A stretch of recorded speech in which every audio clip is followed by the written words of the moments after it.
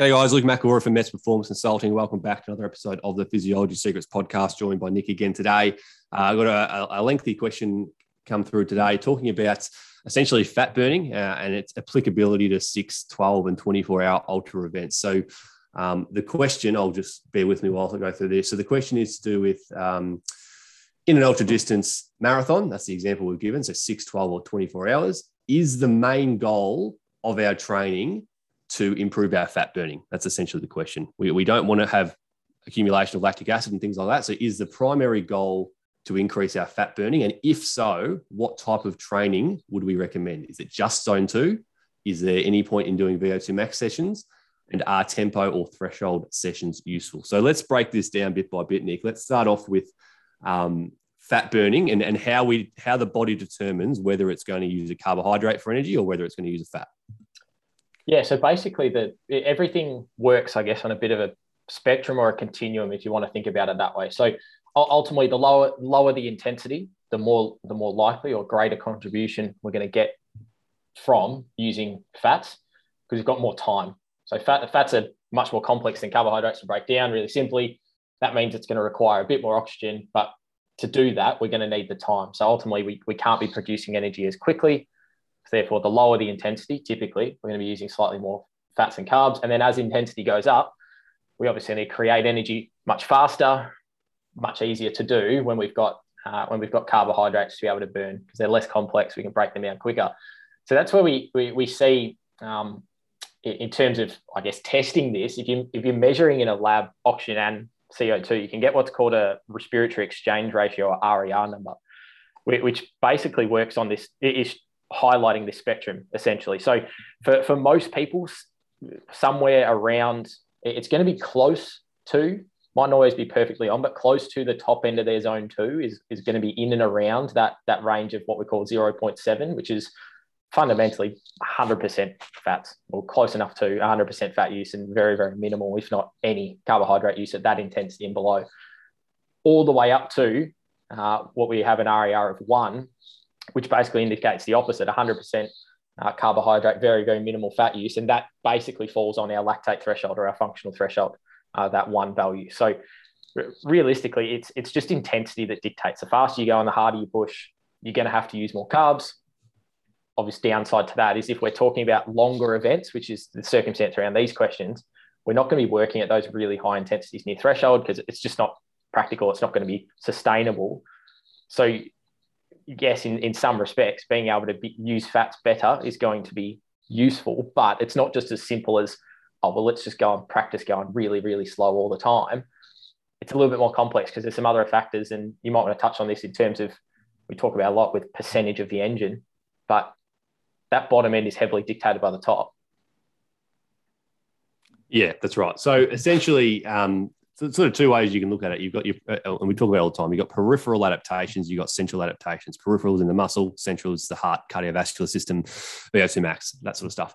And again, this percentage isn't exact, but the crossover point, or the crossover concept, where we start to go 50-50 contribution from carbs and fats, occurs at about, for most people, 65% VO2 max. Could be 60%, might be 70%, might be 75%, depending on genetics and training status and things like that. But generally speaking, it's about 65% VO2 max.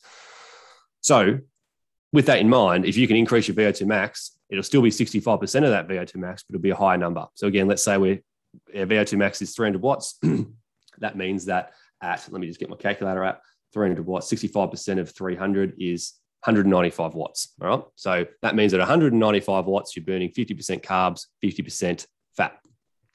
So what you can do is you can do your VO2 max style training. You can do a little bit of base, but to a point, you're going to have to do your VO2 max style training and get that 300 watt VO2 max up to, again, let's say 400 watts VO2 max. So 400 watts, still at 65%. That's now 260 watts compared to 195 watts. So what that means is now at 260, we're at a 50-50 contribution. So if that athlete decided to go back to 195, which was the pre-training value, they're not going to be using 50-50 carbs and fats. They're going to be using like 80% fat, 20% carbohydrates. Yeah, exactly. So they're going to be saving their glycogen. Now, we have unlimited fat stores. You're not going to run out of fat. Doesn't matter who you are. You'd have to be 2 weeks. 2 weeks. Yeah, 2 weeks out in the wilderness doing an ultra. Hopefully you're eating, and you wouldn't be eating. So you've got heaps of fat. Like, you're not going to run out. But you do obviously run out of glycogen, carbohydrates. High intensity, 2 hours, lower intensity might be 3, 4, maybe even 5, but you will run out of it over the course of 6 to 24-hour ultra if you don't replenish it. So the goal is to burn as much fat as possible so that you don't use that much glycogen, and it's really easy to replenish the glycogen you do use because you. Sorry, I just he's just muted himself. I just muted myself. What did I say? Just repeat that last little line, I think. So I was just saying that the goal essentially is to burn as much fat as possible, so that you might only be using, say, 20 grams of glycogen per hour, and that's really easy to replenish through just a basic nutrition strategy. So yes, we want to burn as much fat as we humanly can, as humanly possible. And we're going to do that through a combination of increasing our VO2 max, because then we have a higher oxygen utilization rate, but also through our specific zone 2 training, because we want that peripheral adaptation, the capillarization around the muscle, the blood supply and oxygen supply to the muscle. Also, we want as many slow twitch fibers as possible. And we know that through doing the lower intensity work, we can transition whatever type 2A fibers we've got, the intermediate fibers, we can transition them to more slow twitch characteristics, which are going to utilize more fat and more oxygen in the body's metabolism. So you want to do both. Zone 2, because it's specific and because you'll get all those peripheral adaptations, but also there is a place for VO2 max work, because if you can increase your VO2 max, it just drags everything up. At that crossover point drags up. So when you go at an easier intensity, you're using 80% fat instead of, say, 50% fat. Any points to add on that, Nick?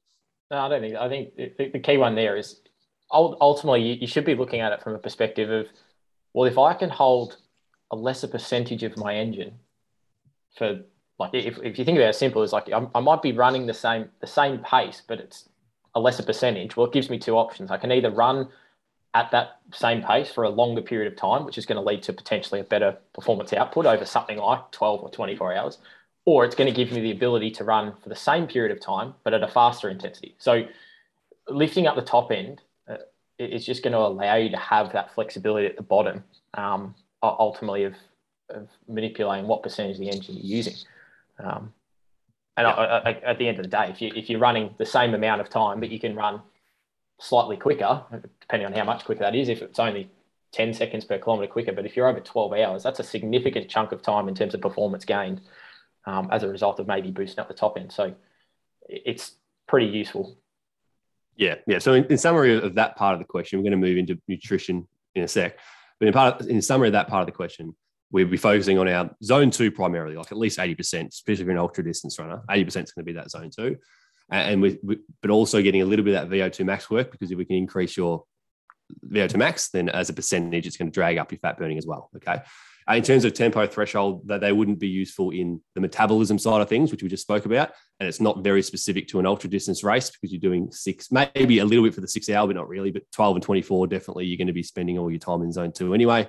So I wouldn't even touch on them personally, unless you want to. But I don't think metabolically, I don't think it has an effect. Yeah, I don't think from a fuel usage side of things and what we've just touched on there, I don't think it has an effect. If you're looking at, maybe I just want to throw in some of that sort of tempo threshold work, because I know the terrain of the course is going to be quite undulating. And so there's going to be periods where my heart rate's going to come up and it's going to be difficult. And that's more specificity. We're not really sort of diving too much into that side of things for ultras here, because it's going to be quite varied based on the course. But that's probably the only part that makes a bit of sense. If we're looking purely at fuel usage and where are we getting that energy from, it's probably not really going to give us too much value. Cool. And the second part of the question, so it was, so if it's the case that we should stay in zone 2 during a race, which we should for a really long distance race, where we're predominantly burning fat rather than glycogen, 3 parts of this, does it still make sense to be consuming predominantly carbs, so gels and drinks during the race? Part B is the amount of carb required per hour lower than a marathon, where you might be doing 60 to 90 grams? And is there any point in taking other fuel sources such as fat, given the average person has essentially unlimited fat to burn? So let's break down the first one. So does it still make sense to be consuming predominantly carbs during the race? What are your initial thoughts, Nick? Initially, my thoughts are Yeah, it does. You've got to be still taking some carbs. As we said before, the key thing with this is you're going to burn through, like you can burn through your carbohydrate stores, when I say relatively easy. If we're talking a 6 or a 12-hour race, like if you're not replenishing your carbohydrates, there's a lot of that race where you're not going to have much to tap into.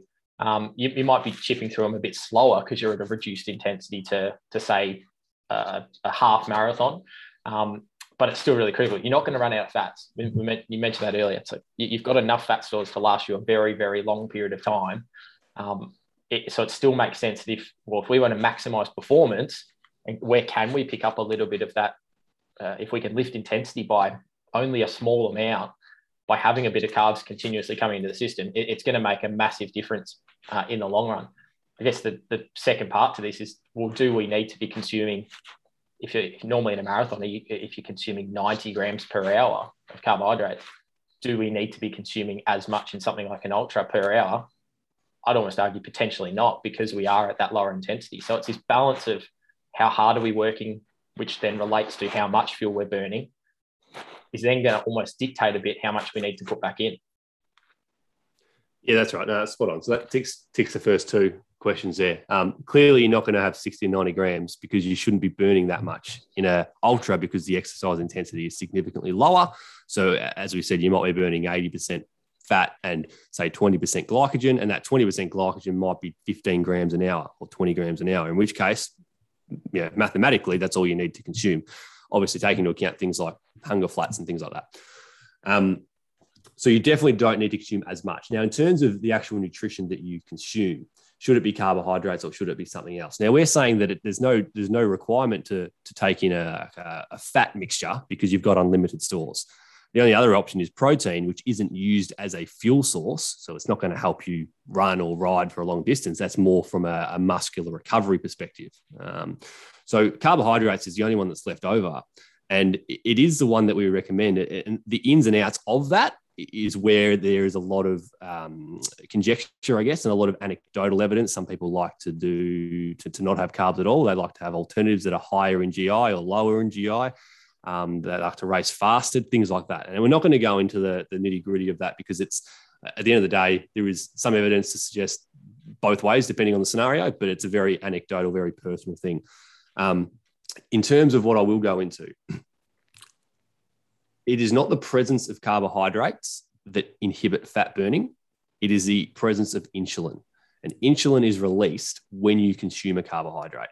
So what that means is that if you want to maintain high fat burning, you don't have to avoid carbohydrates. You just have to be very careful with the insulin that's released when you consume it. So if you go and have a jelly bean or a gel or something like that, you're going to, because that's high GI, that's basically sugar, you're going to get a very quick insulin release and a very quick insulin hit, and that will temporarily depress your fat burning. Okay. Versus if you consume something like something lower GI. So think like, I'll give you examples. You're not going to do this out on a race, but like things like, cereal and whole grain bread and things like that. Now, what you could do is have like an unripened banana. That's going to be on the lower GI, versus a ripened banana is going to be a bit higher GI. So you could play around with lower GI alternatives. And the reason I say this is because we're not trying to get 60 to 90 grams. We might be trying to get 15 to 20. And you'll be able to do that by having like an unripened banana, for example. Or maybe you do have your whole grain bread instead of your white sandwich bread, for example, because it's lower GI. So if it's lower GI, and GI means glycemic index, maybe jump on Google. It's just basically how quickly is the carbohydrate absorbed, essentially, in a simple way. And the slower it's absorbed, the less insulin that's released, because it doesn't need to. Right? Versus if you have a big sugar hit, lots of insulin, because we want to convert that into glycogen, essentially. So that's where I would personally be playing around, because the last thing you want to do is, let's say you go from using 80% fat to 20% carbohydrate, and then all of a sudden you have a gel, and now maybe we're at 60% glycogen and we're at 40% fat. You don't want that, because if your fat burning gets depressed, then you're going to have to rely more on your carbohydrate, your glycogen, which we know have a finite limit.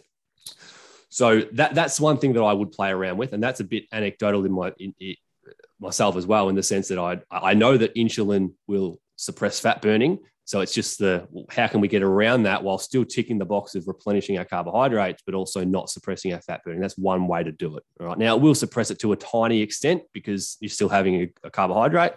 But I think the next point to go into, Nick, is that, we don't want, if we run out of carbohydrates totally and we hit what we call glycogen depletion, then we have to use 100% fat. And because fat takes so much longer to break down, we're going to reduce our intensity. We're going to slow down. We're going to feel rubbish. Everyone knows what it feels like to hit the wall is the term they use for glycogen depletion, where you feel fine and all of a sudden you don't.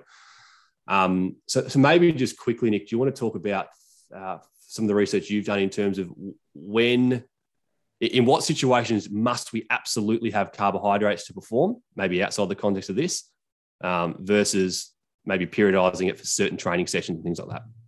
Yeah, so like we mentioned at the beginning, it's all relative to the intensity. So if we're looking at much higher intensity events, you're going to need carbohydrates. And what I mean by much higher intensity events in this circumstance is we're talking the difference between a half marathon and a half marathon for most people and an ultra, or potentially a marathon that might only go for three or so hours versus someone who's going out and doing an ultra for 6 or 12. So in those circumstances, dictated by the intensity, dictated by what that RER value is, we're going to need to use carbs. When that then filters down into training, it's a very simple principle in terms of it. Again, the higher the intensity, the more likely we are to be using carbohydrates. And realistically, it's this trade-off of, are we trying to get better at just using fats for the sake of getting better at just using fats in that one little area of our physiology? In which case, if we go down that path, are we actually limiting our ability to get a really good training stimulus from a high intensity session? Because if we don't have the fuel that's adequate enough for the intensity we're trying to produce, so let's say we're trying to do VO2 intervals as an example, right up at the top of our physiology, up near VO2 max, we're going to need a high amount of carbohydrates to power that. But if we're going into that fasted, or we're very, very low on carbohydrate beforehand, obviously it's a short session, so you're not going to feel like you need to top anything up during the session, and by then it's usually too late. But if we can't produce that intensity we need, are we then sacrificing a physiological adaptation? Well, yes, we are, because if we can't run at 95 or 100% of VO2 max, we can only get to 90 or just below. Ultimately, that means that we're not going to get the ideal end result in terms of adaptation. So it's the type of thing that we need to be a little bit smart, and that's where a bit of the research done on what our carbohydrate availability is prior to training sessions. It's sort of interesting, and it follows a similar line of, realistically, probably the best way to go is periodizing what your carbohydrates are doing. When you need high carb, go for it. When you don't necessarily need high carb, maybe it is better to keep that on the lower end of the spectrum. And in terms of what that means is it might be a case of, okay, I know I'm going to do VO2 intervals tomorrow morning. So that means tonight, and maybe a little top up of carbohydrates before that session the next morning is the way to go. If I'm going out and doing a long, slow zone two session, very low intensity, probably don't need as many carbs. So maybe I might be able to go into that session a little bit lower on carbohydrate, a little bit fasted. So that has shown to actually be far more effective than just going low carb the whole time, significantly better. And to the same token, I mean, going high carb all the time, potentially for a lot of people isn't the best way to go from just a diet perspective anyway. But again, it's just picking and choosing what we need for the demands of the actual activity, and balancing that with the trade-off between optimal fuel utilization versus what our physiological adaptation is as well. Yeah, so I think a good summary of what the research is showing us so far is that there's heaps of evidence to suggest that if you're doing anything high intensity, you have to have carbohydrates. If you're doing a VO2 max training session, if you're going to do a crit race or anything that's really high intensity, you have to have your glycogen stores, your carbohydrates. So you would consume them at least, the day prior to and the day of for those events, versus things like that are your zone 2 sessions where it's going to be very low intensity. That's when you can trial whether it's, fasted training or lower carbohydrate consumption the day before, whatever it is. That's where there is scope to practice that. So then it comes back down to the context. Obviously, with the context of an ultra distance marathon, you can look at trialing some of these lower carbohydrate, higher fat diets. But if you are going to introduce some VO2 max sessions, which we think are beneficial due to if you increase the top end, you'll push your fat burning up as well. You would need to cycle in your carbohydrates for that session because you don't want to reduce the intensity of the session or the quality of the session because you don't have the adequate fuel, as you sort of mentioned on there. So I think that's probably a pretty good point to sort of finish off on. And I guess this is just one area which is still very anecdotal. It's very personalized. A lot of people are very passionate about a certain diet, but our perspective is that you fuel accordingly. If you need carbohydrates due to intensity, you need to put them into your diet. If it was me tackling an ultra distance race, what would I do? I would not do it, number one. But if I was to do it, I would need to train a lot at zone 2. Like majority of my training would be at zone 2. I would still do some of the VO2 max work to get my VO2 max up and therefore my fat burning. I would trial some fasted or low carbohydrate work during my long, slow runs. I'll definitely cycle in carbohydrates and my high intensity stuff. On race day, I would load up on carbs the day before and do a typical sort of carbohydrate load. But then the day of, I would be very careful with the morning. I'd have something lower GI to control my insulin. And then throughout the race, I'd probably consider real foods, things like, a jam sandwich, maybe even whole grain, and things like that, as well as like an unripened banana, things that might have a lower energy release, because that will control my insulin and allow me to still maintain a high amount of fat burning, but also replenish my 10 or 15 or 20 grams of carbohydrates I might need to throughout the race. So I think that's a good finish point. We'll leave it there, and we'll speak to you on the next episode. Hey podcast, Nick from Mets here. Hopefully you enjoyed another great episode of the Physiology Secrets podcast. If you want to keep up to date with any future episodes we produce, other content we create here, or just anything that's happening in the lab here in general, be sure to click the link below. Sign up to our weekly updates. We're going to receive some absolute gold in terms of what's happening in the lab, what are we seeing and observing, and also some of our old content as well that you might have missed to further understand the science behind endurance performance. So if you are interested, make sure you do click the link below, sign up for those weekly updates, and head over to our social media as well. Follow us along at Instagram at Mets Performance. Head over to Facebook. We have a great YouTube channel as well. Be sure to check out all of our great content that is already up there, but also some of the great stuff that is coming soon.